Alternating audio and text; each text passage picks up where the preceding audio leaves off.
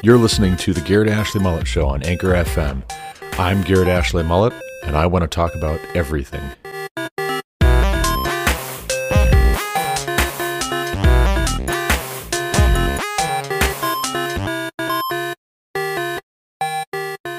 Welcome back to the Garrett Ashley Mullet Show. This is Garrett Ashley Mullet coming to you from Greeley, Colorado for episode 367 of this podcast. Today is Monday, April 11th, 2022, and it's been a few days. Last episode I recorded was the 7th, which, if you're good at math, that is 4 days ago. I took the weekend off, in part, large part, because my brother-in-law, Chris Duff, flew down from North Dakota and visited us.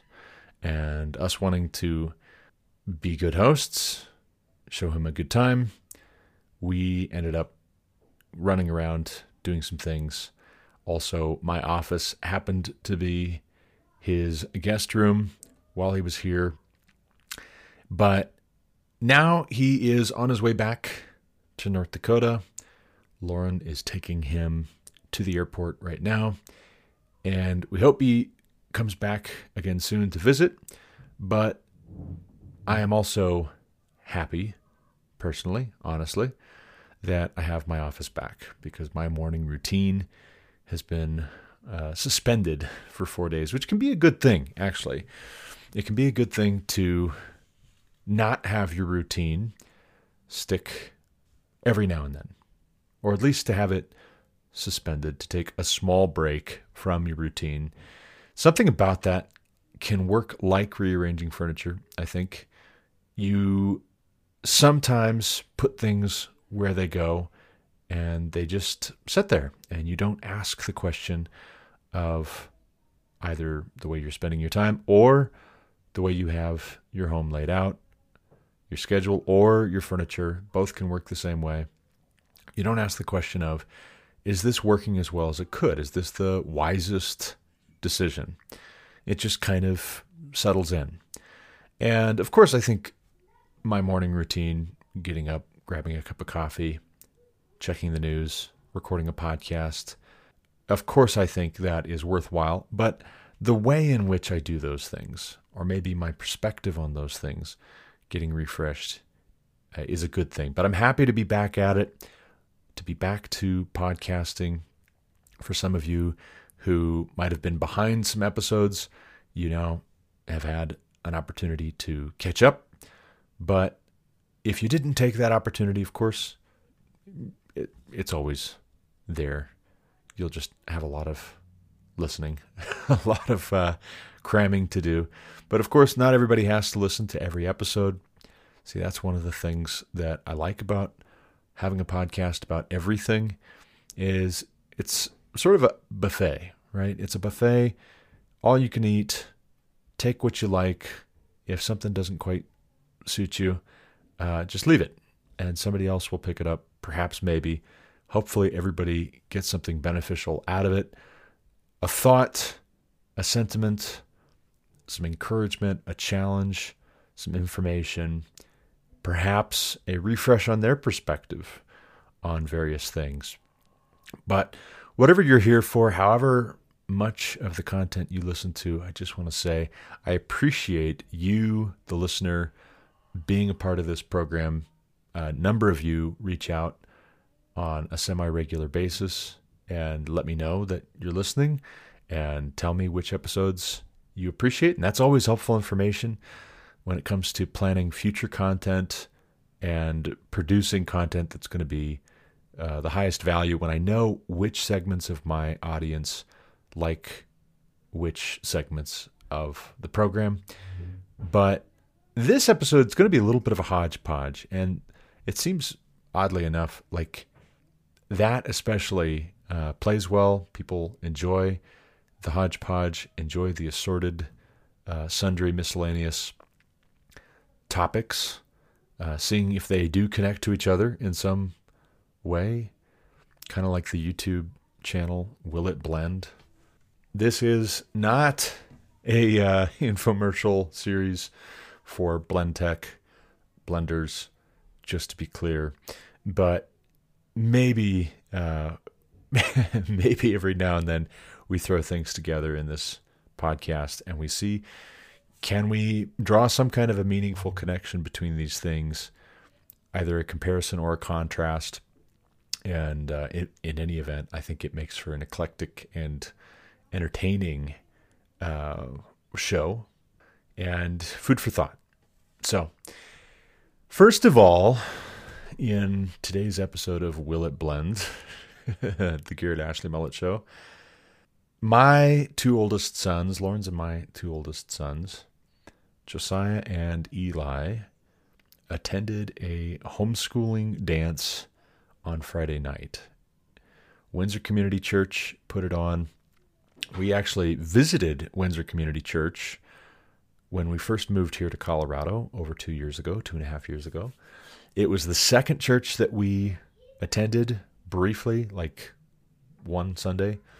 Not that we wouldn't have attended more, but Summit View was the first church we visited, and Summit View, as we discussed it, as we prayed about it, Summit View seemed to us to be the better fit. It seemed to be where the Lord wanted us to be, and we still hold to that. We believe that God brought us here to Colorado at the proper time, in the proper circumstances, and for a reason. And that notwithstanding, Windsor Community Church hosted this homeschooling dance, and Eli got an invitation directly. Josiah was there as, a wingman, we'll say. And I kid you not, my wife and I definitely both laughed until we cried when Josiah and Eli came back from the dance. I don't want to embarrass them, so I might not share all of what I could share. I don't know that they would be embarrassed, actually, though, and that's part of what we were so entertained by. But rest assured, if you want to ask them, I think what you'll get is comedic gold. Ask them about their experience at the homeschooling dance this past Friday. I dropped them off. Lauren had actually just picked up Chris from the airport that afternoon, and the boys had a dance to go to, and I figured, well, it's my brother-in-law, but not my brother. Lauren should stay home. She's already been out and about, and I'll take the oldest two. And then while I'm out, I'll pick up some Nordy's barbecue on the way home for Lauren and Chris and myself. Order pizza for the other kiddos. But I dropped them off, and it was a semi-formal / formal dress code type event.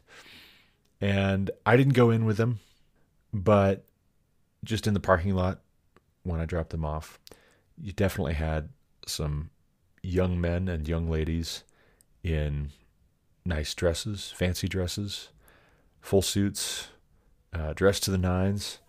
You had a couple who were just wearing, a nice button-down shirt and slacks, and all of the above looked so unsure of themselves. And that was very amusing. It definitely was very amusing. Now, myself, many of you know this, but myself being homeschooled, I myself having been homeschooled, growing up from the second half of kindergarten, the second half of first grade, until my senior year of high school, I never went to a dance. In fact, my dad, having been raised Mennonite, dancing was not, it was not looked on favorably. Never danced in public in front of people, except for twice. One of those times was the Music Man in high school. I tried out for the lead role, ended up being given a part in the barbershop quartet, and there were some dance scenes that I participated in, and I did just fine. It was all choreographed, which helped, and I wasn't dancing by myself. It was, 4 of us in a quartet, plus the pick a little, talk a lot ladies. And that worked out just fine. That wasn't so bad, particularly being told, okay, here's what you need to do now, and then you do this, and then on this, you do that. That was fine. The second time I ever danced in public, some of you are probably guessing, was my wedding reception. But that's not so. Lauren and I didn't even dance at our wedding, actually. We had a very, very simple ceremony, and we were both very okay with not having a dance, just because we're not dancing people. It's just not something that we do, I guess. The first time, other than the choreographed Music Man sequence, that I ever danced in public was actually here recently when I took our daughter Evelyn to the father-daughter dance. And it probably sounds just silly and absurd, but I was so uncomfortable and so nervous. And Evelyn, for her part, dear sweet Evelyn, she was very understanding. And I told her, I said, this is actually the first dance I've ever been to. Truth be told, it's the first dance you've ever been to. It's the first dance I've ever been to. And I'm only going because I love you dearly and you want to go. And that's enough for me. But we danced to Cinderella by Stephen Curtis Chapman. And that was it. It was like, and I'm sorry, I feel so bad. I'll have to take my daughter to next year's and be readier and more confident. But I danced one, and it was kind of a check the box sort of a thing. Like, okay, well, I did it, and now I'm going to go back to the table and find somebody to talk to, because that's much more comfortable to me. Some people get nervous having conversation, making conversation. Other people get nervous dancing in front of people, and I am the latter kind.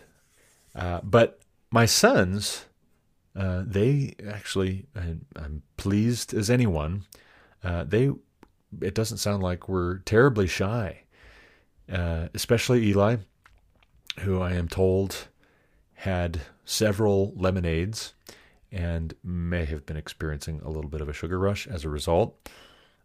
Both Josiah and Eli apparently requested 2 songs be played. One, Billie Jean by Michael Jackson. They like that one. They like the Weezer cover, but they like the Michael Jackson original better.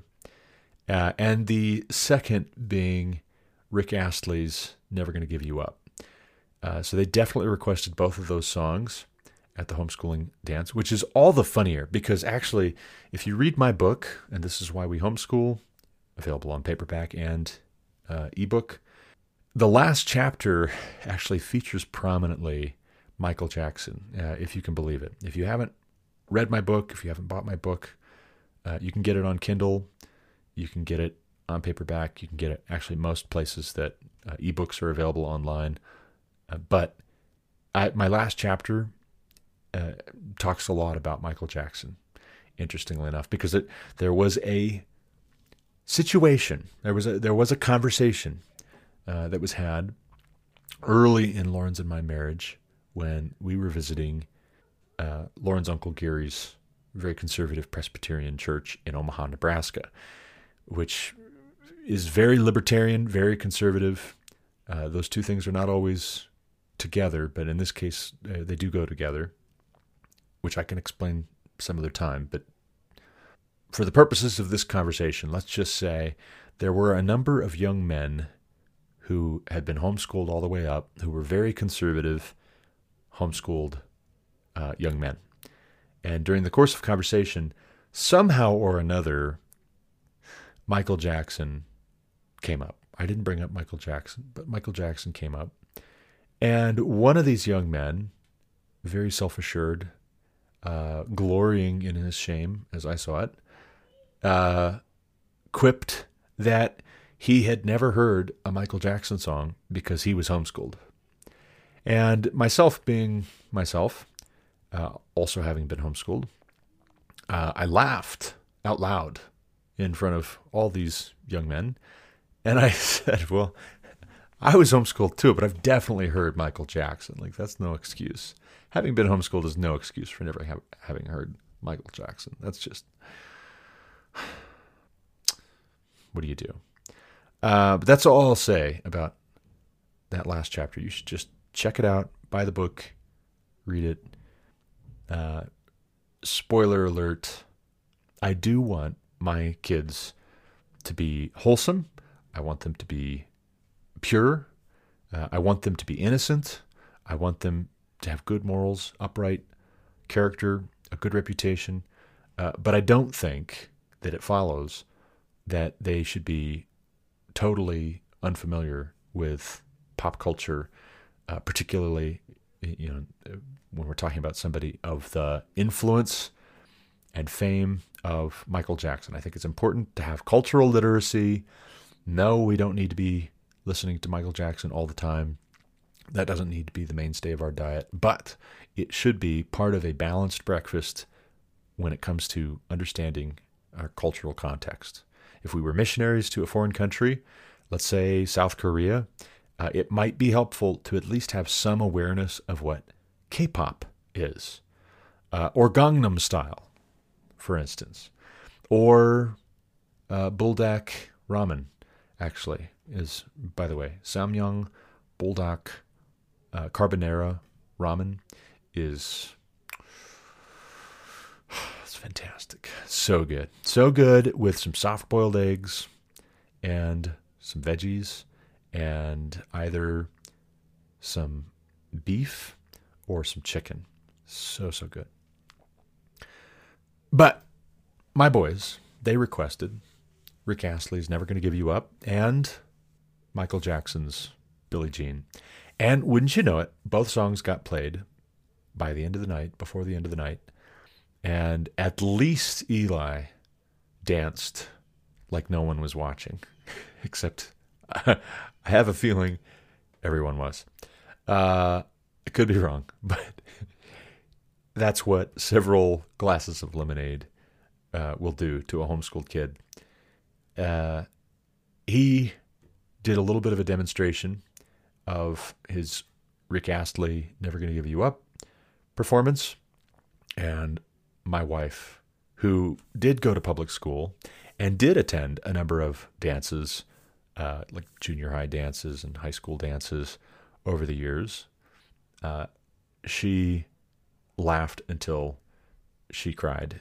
She was just absolutely over the moon, rolling at the antics. Josiah, for his part, had some girl come up to him and ask him if he wanted her number. Classic Josiah, my oldest son, very nonchalant, very smart, very smooth, told her he didn't have a phone. So, do you want my number? I don't have a phone. Well, do you want it anyway? She says to him. And he's like, sure. So some girl named Joanna, definitely gave Josiah her number. And of course, we are all resisting the temptation just barely to give her a call as a family and just be like, hey, Joanna, like, just wanted to say hi. You gave Josiah your number at the dance on Friday. We just wanted to say hello, get to know you, see what happens. Very bold, my wife says. So that's funny. Apparently it took all of 15 seconds from when Eli hit the dance floor and, I think more to the point, walked away from Josiah. Josiah was just standing there by himself. All of 15 seconds for this girl to come over and give Josiah a napkin with her number on it. So that's fun. And all the more fun to hear him tell it, because you can tell he's pleased with himself, but also trying to play it down, trying to be cool. Yeah. So that's fun, right? That's cool. And this is one of those moments where, as a father, I want to recognize that my sons, in particular, may not all have my personality in all ways. And in some ways that can be good. That can be a positive thing. I hope that they are more comfortable dancing than I was raised to be. I hope that they would feel comfortable going to a dance, at least comfortable enough. And if a girl comes over to talk with them, they would, of course, be a gentleman about it, but not be dying of embarrassment and unable to carry on a conversation. It sounds like Josiah was able to carry on conversation. Josiah and Eli both maybe made friends with the DJ a little bit, was talking with him. They were talking with him, rather. And I'm glad about that, right? There's something as a parent, when you see your kids following in your footsteps, that can be a mixed bag where you say, okay, well, yes, I'm proud of you if you follow in my footsteps in these ways, but I hope that you don't make maybe some of the mistakes that I did. And, I'll watch for if you start to and try and step in and give you counsel and be honest with you. And that's been my attitude, is I want to be able to tell my sons, hey, I'm not very good at this thing. So take my input with a grain of salt. Well, dancing or going to a dance, it would definitely be one of those things that I'm just personally not very good at. But if I see them having an opportunity, in Eli's case in particular, he got invited by a friend to attend, and we said, Josiah, okay, you're going with him. You're going to be his wingman, and be there in part to encourage him and back him up, and also be there as a kind of accountability. You guys kind of chaperone one another in this case. But this would be an example for me, and I think for Lauren as well, where our sons come back and it sounds like they had a good time. It sounds like they behaved themselves and everybody behaved themselves. But also maybe we're a little bit more confident, a little bit more outgoing, and a little bit more self-assured than either Lauren or I would have at their age in a similar circumstance. I personally don't remember being self-assured enough to do the moonwalk after having requested Billie Jean, and I don't recall being confident enough to do the Rickroll from Never Gonna Give You Up after having requested that song. But I'm glad that my sons seem to be, and I hope that keeps up. I hope there's a confidence that they have moving forward that helps them to be successful and helps them to enjoy life and helps those around them to feel at ease and enjoy life in good ways. But in other news, other than Josiah and Eli going to this dance, which again was just comedic gold, endlessly entertaining for Lauren and I to hear about, we on Saturday went as a family with Chris up to Rocky Mountain National Park for the first time. Our family has never been into Rocky Mountain National Park. We've been here in Colorado for 2.5 years, and this was our first foray. We had a pass at, I think expires, it's a 1-year pass. I think it expires next month, the end of next month. So I think we'll be renewing it. It's gotten us into a couple of different places. It was well worth it, but we need to make more use of it this coming year than we did last year. And I think we will be going back to Rocky Mountain National Park. It's fun to go through Estes Park. I'd love to spend more time there. I hear that there is a used bookstore up there. Love used bookstores. So Lauren and I will have to get away for an afternoon sometime. Just the two of us, go up there, have a bite to eat, maybe do some shopping, particularly for books. But we were going to go to Bear Lake. We heard that Bear Lake is like the most popular hike in America. It definitely showed on a Saturday when the weather was nice in April. Not too warm, not too cool. The parking lot was absolutely jam-packed full. And my mistake, just a pro tip here for all y'all, which we will start implementing moving forward.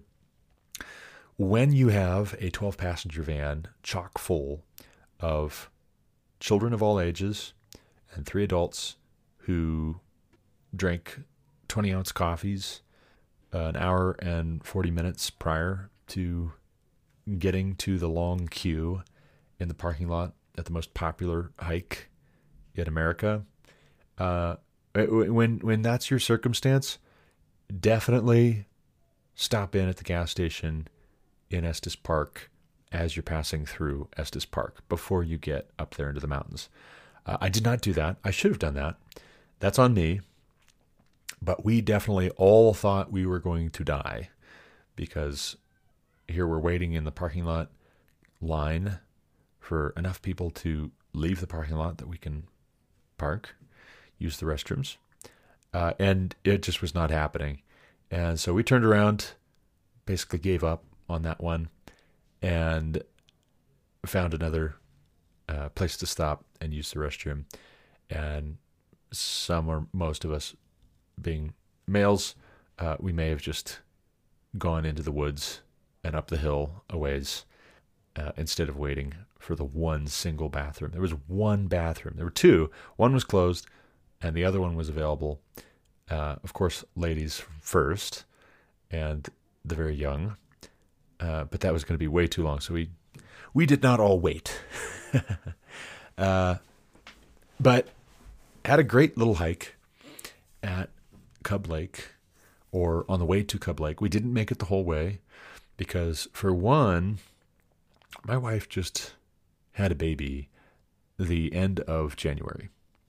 So she's still recovering. I mean, we've been working out on a weekly basis, trying to do 3 or 4 workouts per week.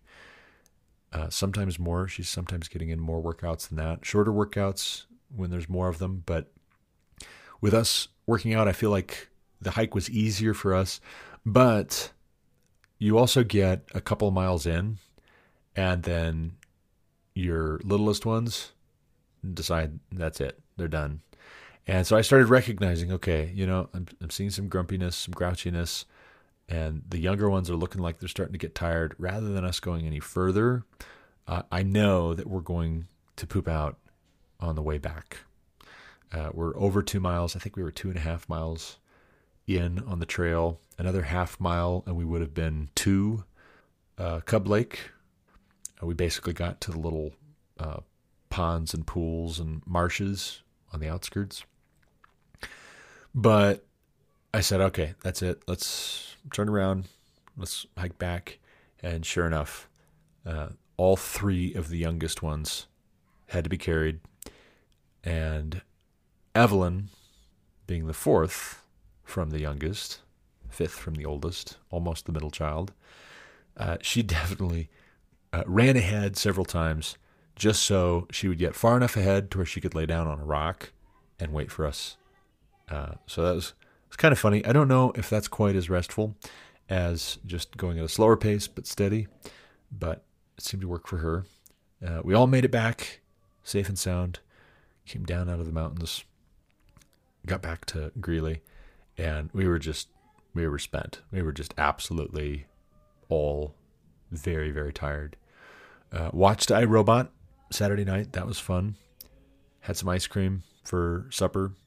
And then yesterday went to church in the morning and spent the afternoon doing some cleanup, and then had an early Easter dinner with Chris here, which was cool, which was fun.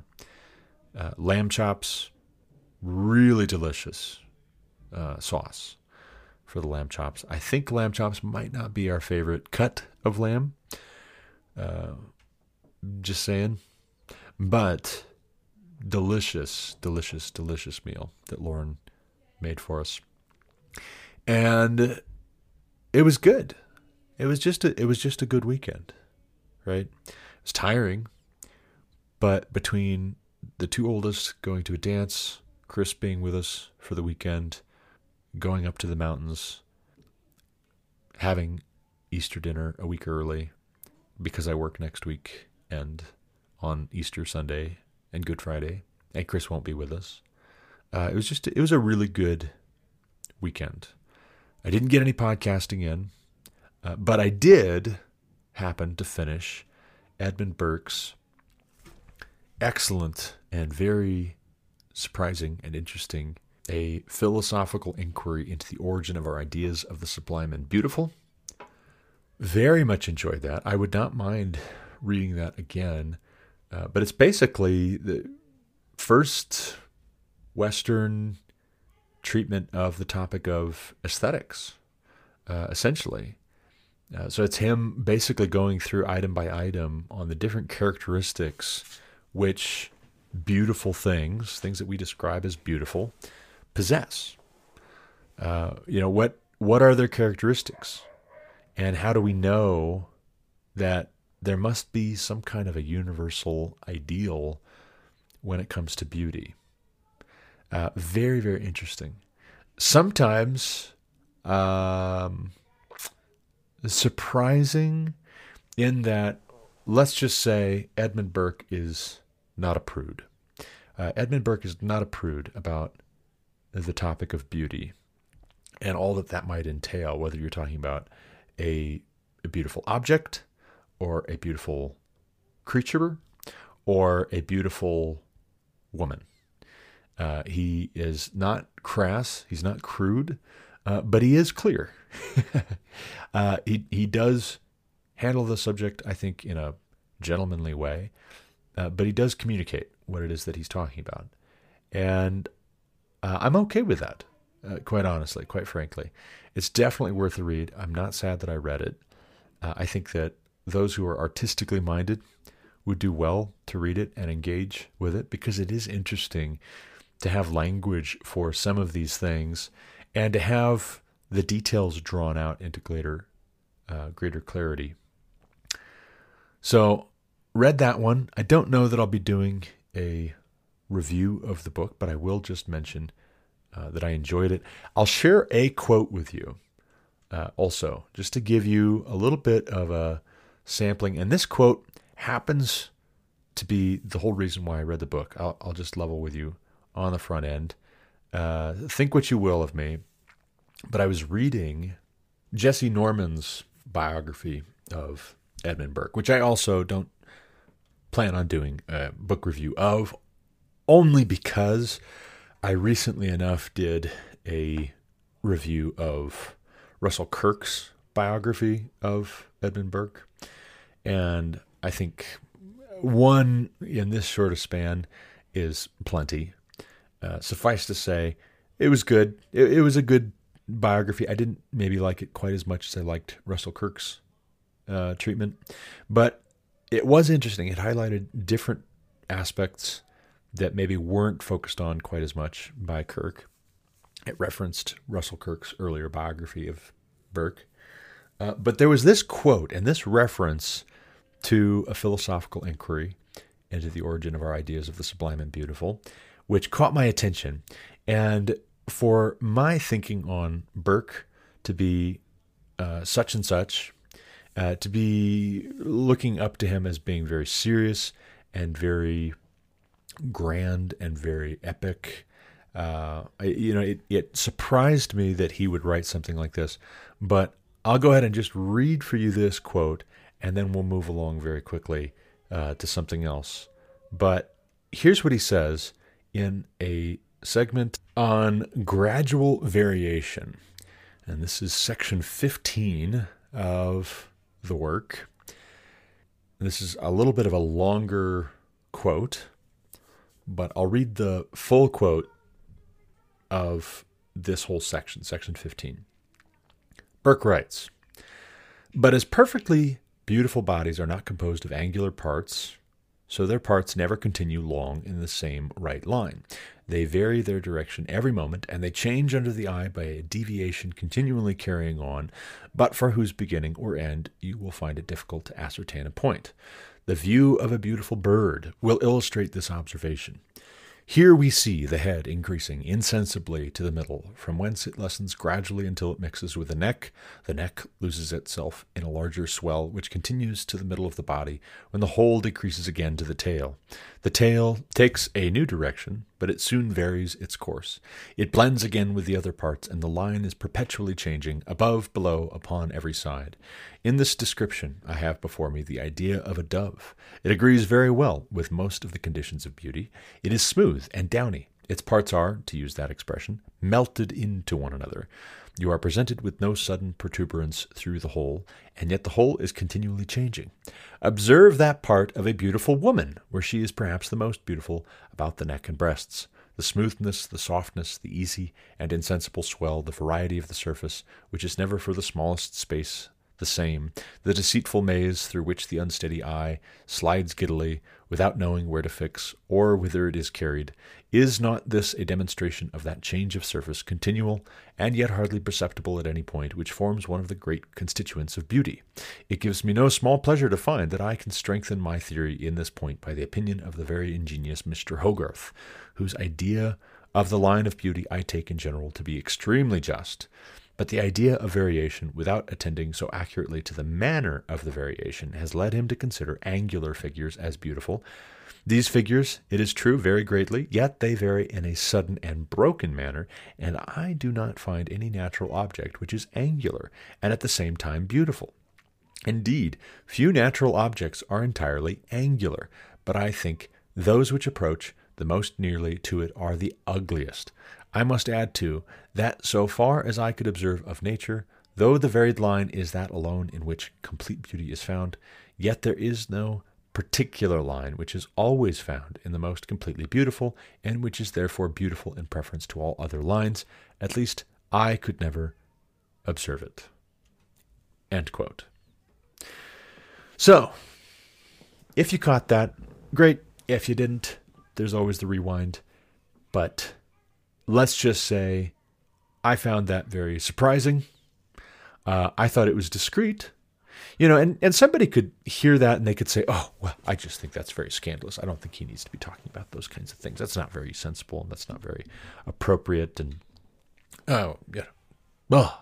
lots of pearl clutching that could happen right here. And can I just point out that if we read Song of Songs, we find a great deal of content which makes this piece here seem tame by comparison. I'll just say that. I'll ask the question, is that not true? Is that not the case? And we'll leave it at that. But in other news, another book I recently finished, which I will do a review of, but not yet. I will do a review of, but not a book review. I'll do a series review for once I have completed the series. I just finished, the end of last week, The Princess and the Goblin by George MacDonald. George MacDonald, to my knowledge, is the only figure who gets a biography written of him by C.S. Lewis. C.S. Lewis really liked George MacDonald. Both C.S. Lewis and J.R.R. Tolkien cite George MacDonald as a major influence on their type of writing and their style of writing. George MacDonald writes a marvelously charming story in The Princess and the Goblin. I'll leave it at that for right now, but it makes me want to read the rest of the series and then do a review of the entire series. The first book is not very long, but it is very, very sweet, and it is very light, and it's a little bit scary at points, but it's so gently written.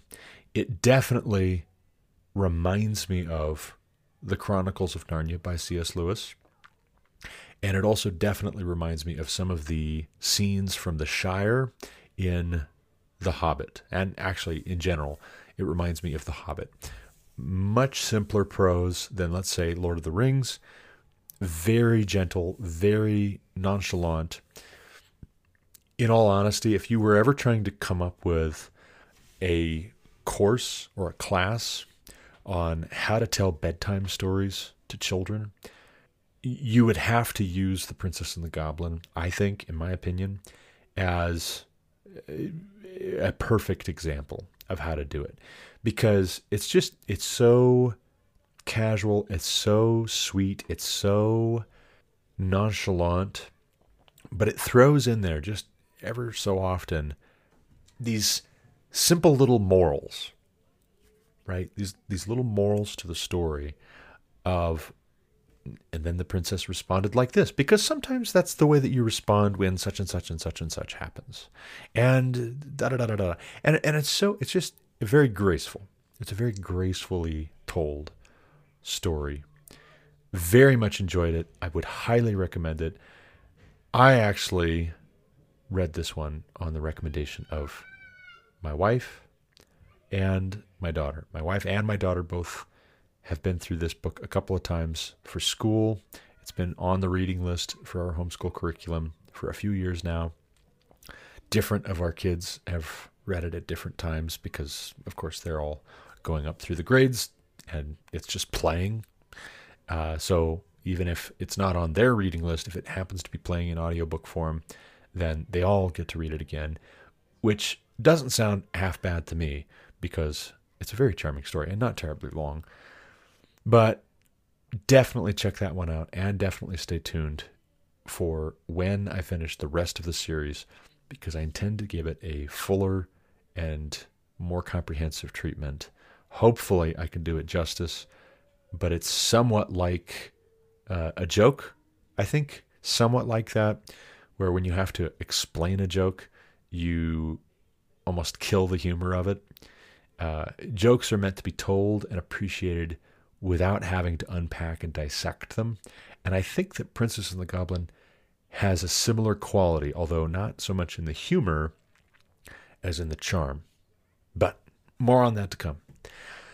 Last but not least, I have been on a kick here lately talking about Twitter and my being locked out. I am still locked out of Twitter. I don't quite remember how long we're into it now. 2 weeks plus at this point, maybe 3 weeks, going on 3 weeks. It's been a while. It's been several weeks in any event since I was locked out of Twitter for tweeting back to a failed candidate for Congress, Democrat candidate for Congress in Tennessee. I'm still locked out of Twitter. Elon Musk, if you're listening, help a brother out. Really could use a hand here. Not just me, but a whole lot of others who dare to talk back to leftists, crazy radical leftists. We are in Twitter jail. We are locked out of the public discourse.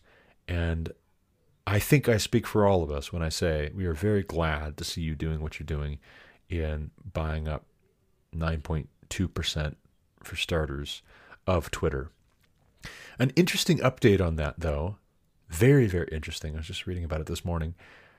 Musk has announced that he turned down the offer of a seat on the board of directors, in part because he would have had to sign an NDA, for one thing, which would have kept him from being able to talk publicly about Twitter and ask ideas from the public concerning Twitter the way that he has been, the way that he wants to, and quite frankly, the way I think he should. I'm glad to see that he's not going to basically allow himself to be muzzled by a seat on the board of directors. But also, too, another very, very interesting theory that people have for why he turned down the spot on the board is that he is intent on buying even more of a share of Twitter. He might just buy enough to where he would be able to hire and fire management and other personnel. I saw a headline over the weekend that he was saying, yeah, there are definitely people at Twitter who are updating their resumes, dusting off their resumes, and they're planning on leaving. And that's what it is, right? Quite frankly, as far as I'm concerned, if they're going to leave Twitter because Musk is the new sheriff in town, they're exactly the kind of people who should not be working at Twitter to begin with, who should not be controlling the levers of power when it comes to what you can and cannot say freely on the internet. Free speech is not free if the only people who are free to talk are the ones who agree with your policy proposals. And if you are so stuck on believing that you represent the oppressed and yet you're the ones silencing all dissent, trying to extract wealth, trying to redistribute wealth, trying to infringe on liberties, and then silencing anyone who objects or complains or presents a counter-argument or another idea, you're not the oppressed. You are the oppressors. You're oppressing yourself first and foremost. If you feel like you're oppressed, it's because you're oppressing yourselves, and you're part of an oppressive, extractive system.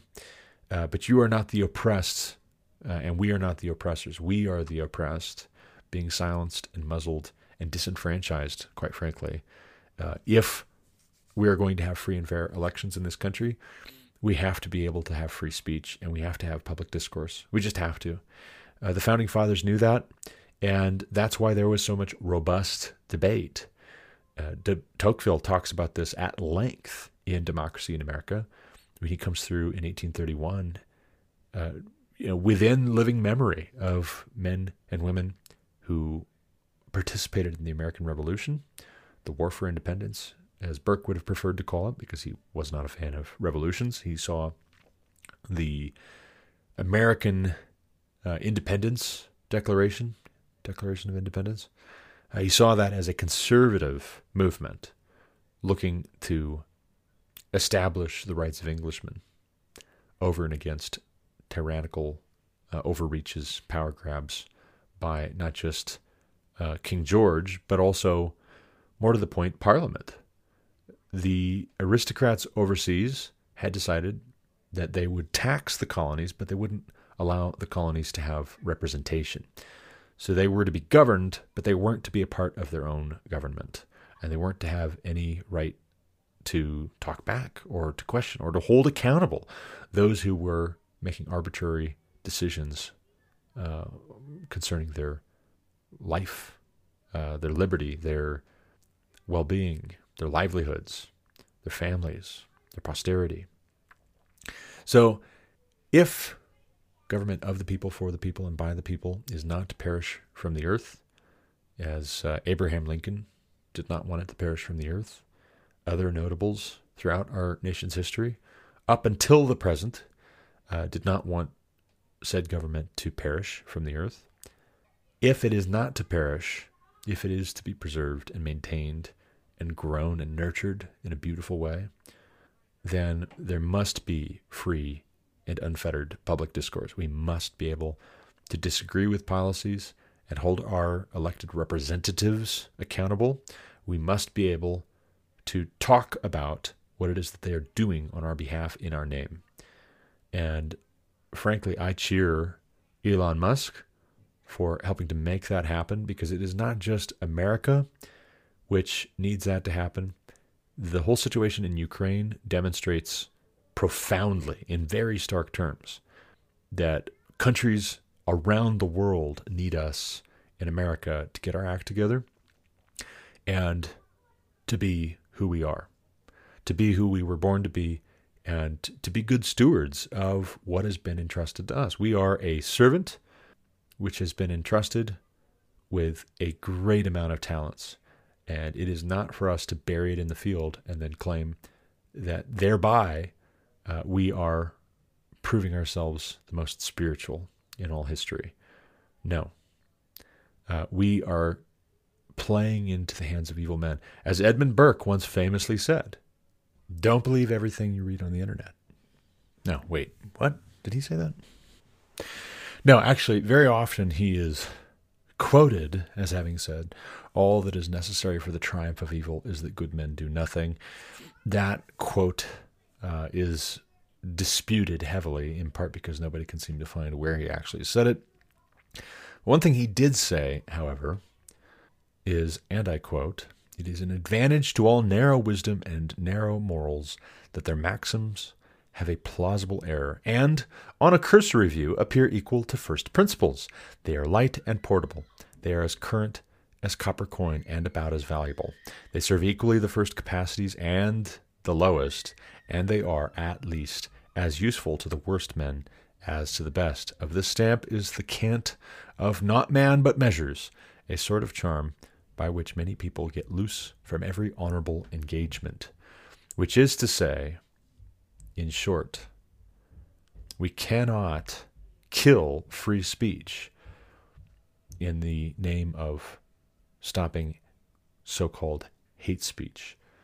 Claiming to suppress hate speech and misinformation and disinformation is an excuse by evil, power-hungry, malicious, malignant tumors posing as men, when all they really want to do is they want to destroy people who have things that they don't have, like ideas. They don't have ideas.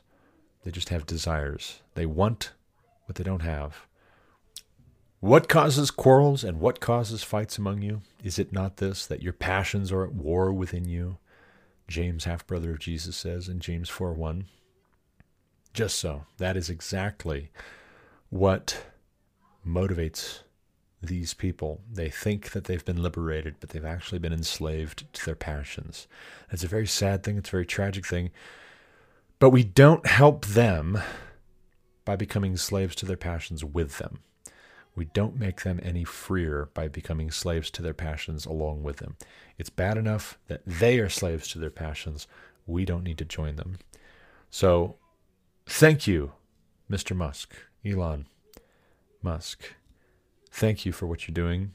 You are breathing a breath of fresh air into online discourse that may just help turn the tide, not just in our political discourse, but also even our corporate discourse. It's a very scary thing when you have corporations in America looking at what Twitter does, what Facebook does, what Google does, what YouTube does with conservatives, and then saying, okay, well, I guess we should do that as well. That's just what it is now. That's what we'll do to our workforces as well. No. No mas. No more. Stop it. We have to tell them, stop it. But that's all the time I have for this episode. Definitely check out The Princess and the Goblin. You won't be sorry that you did. Also, definitely check out Edmund Burke's philosophical inquiry into the origin of our ideas of the sublime and beautiful. It's not a very long read, but it is very interesting. It definitely is less salacious than that one quote that I read for you might lead you to believe. But it does, I think, bear thought, bear thinking about, especially as we are trying to embrace an objective standard of truth, beauty, and goodness, which is also a very Burkean idea. As we are trying to embody those things, as we are trying to encourage those things, it helps for us to know what it is that we are encouraging and know what it is that we might be pursuing and celebrating and affirming in ourselves and in those around us. Why not read a philosophical inquiry into the same and learn how one goes about that? But, as always, thank you for listening. Until next time, God bless. You've been listening to The Garrett Ashley Mullet Show on Anchor FM. For more content like what you just heard, subscribe to this podcast on Apple Podcasts, Google Podcasts, or Spotify. Also check out thegarrettashleymulletshow.com to subscribe to email alerts when new episodes are published. As always, you can reach me with any comments, questions, complaints, objections, or insights at garrettashleyMullet@protonmail.com.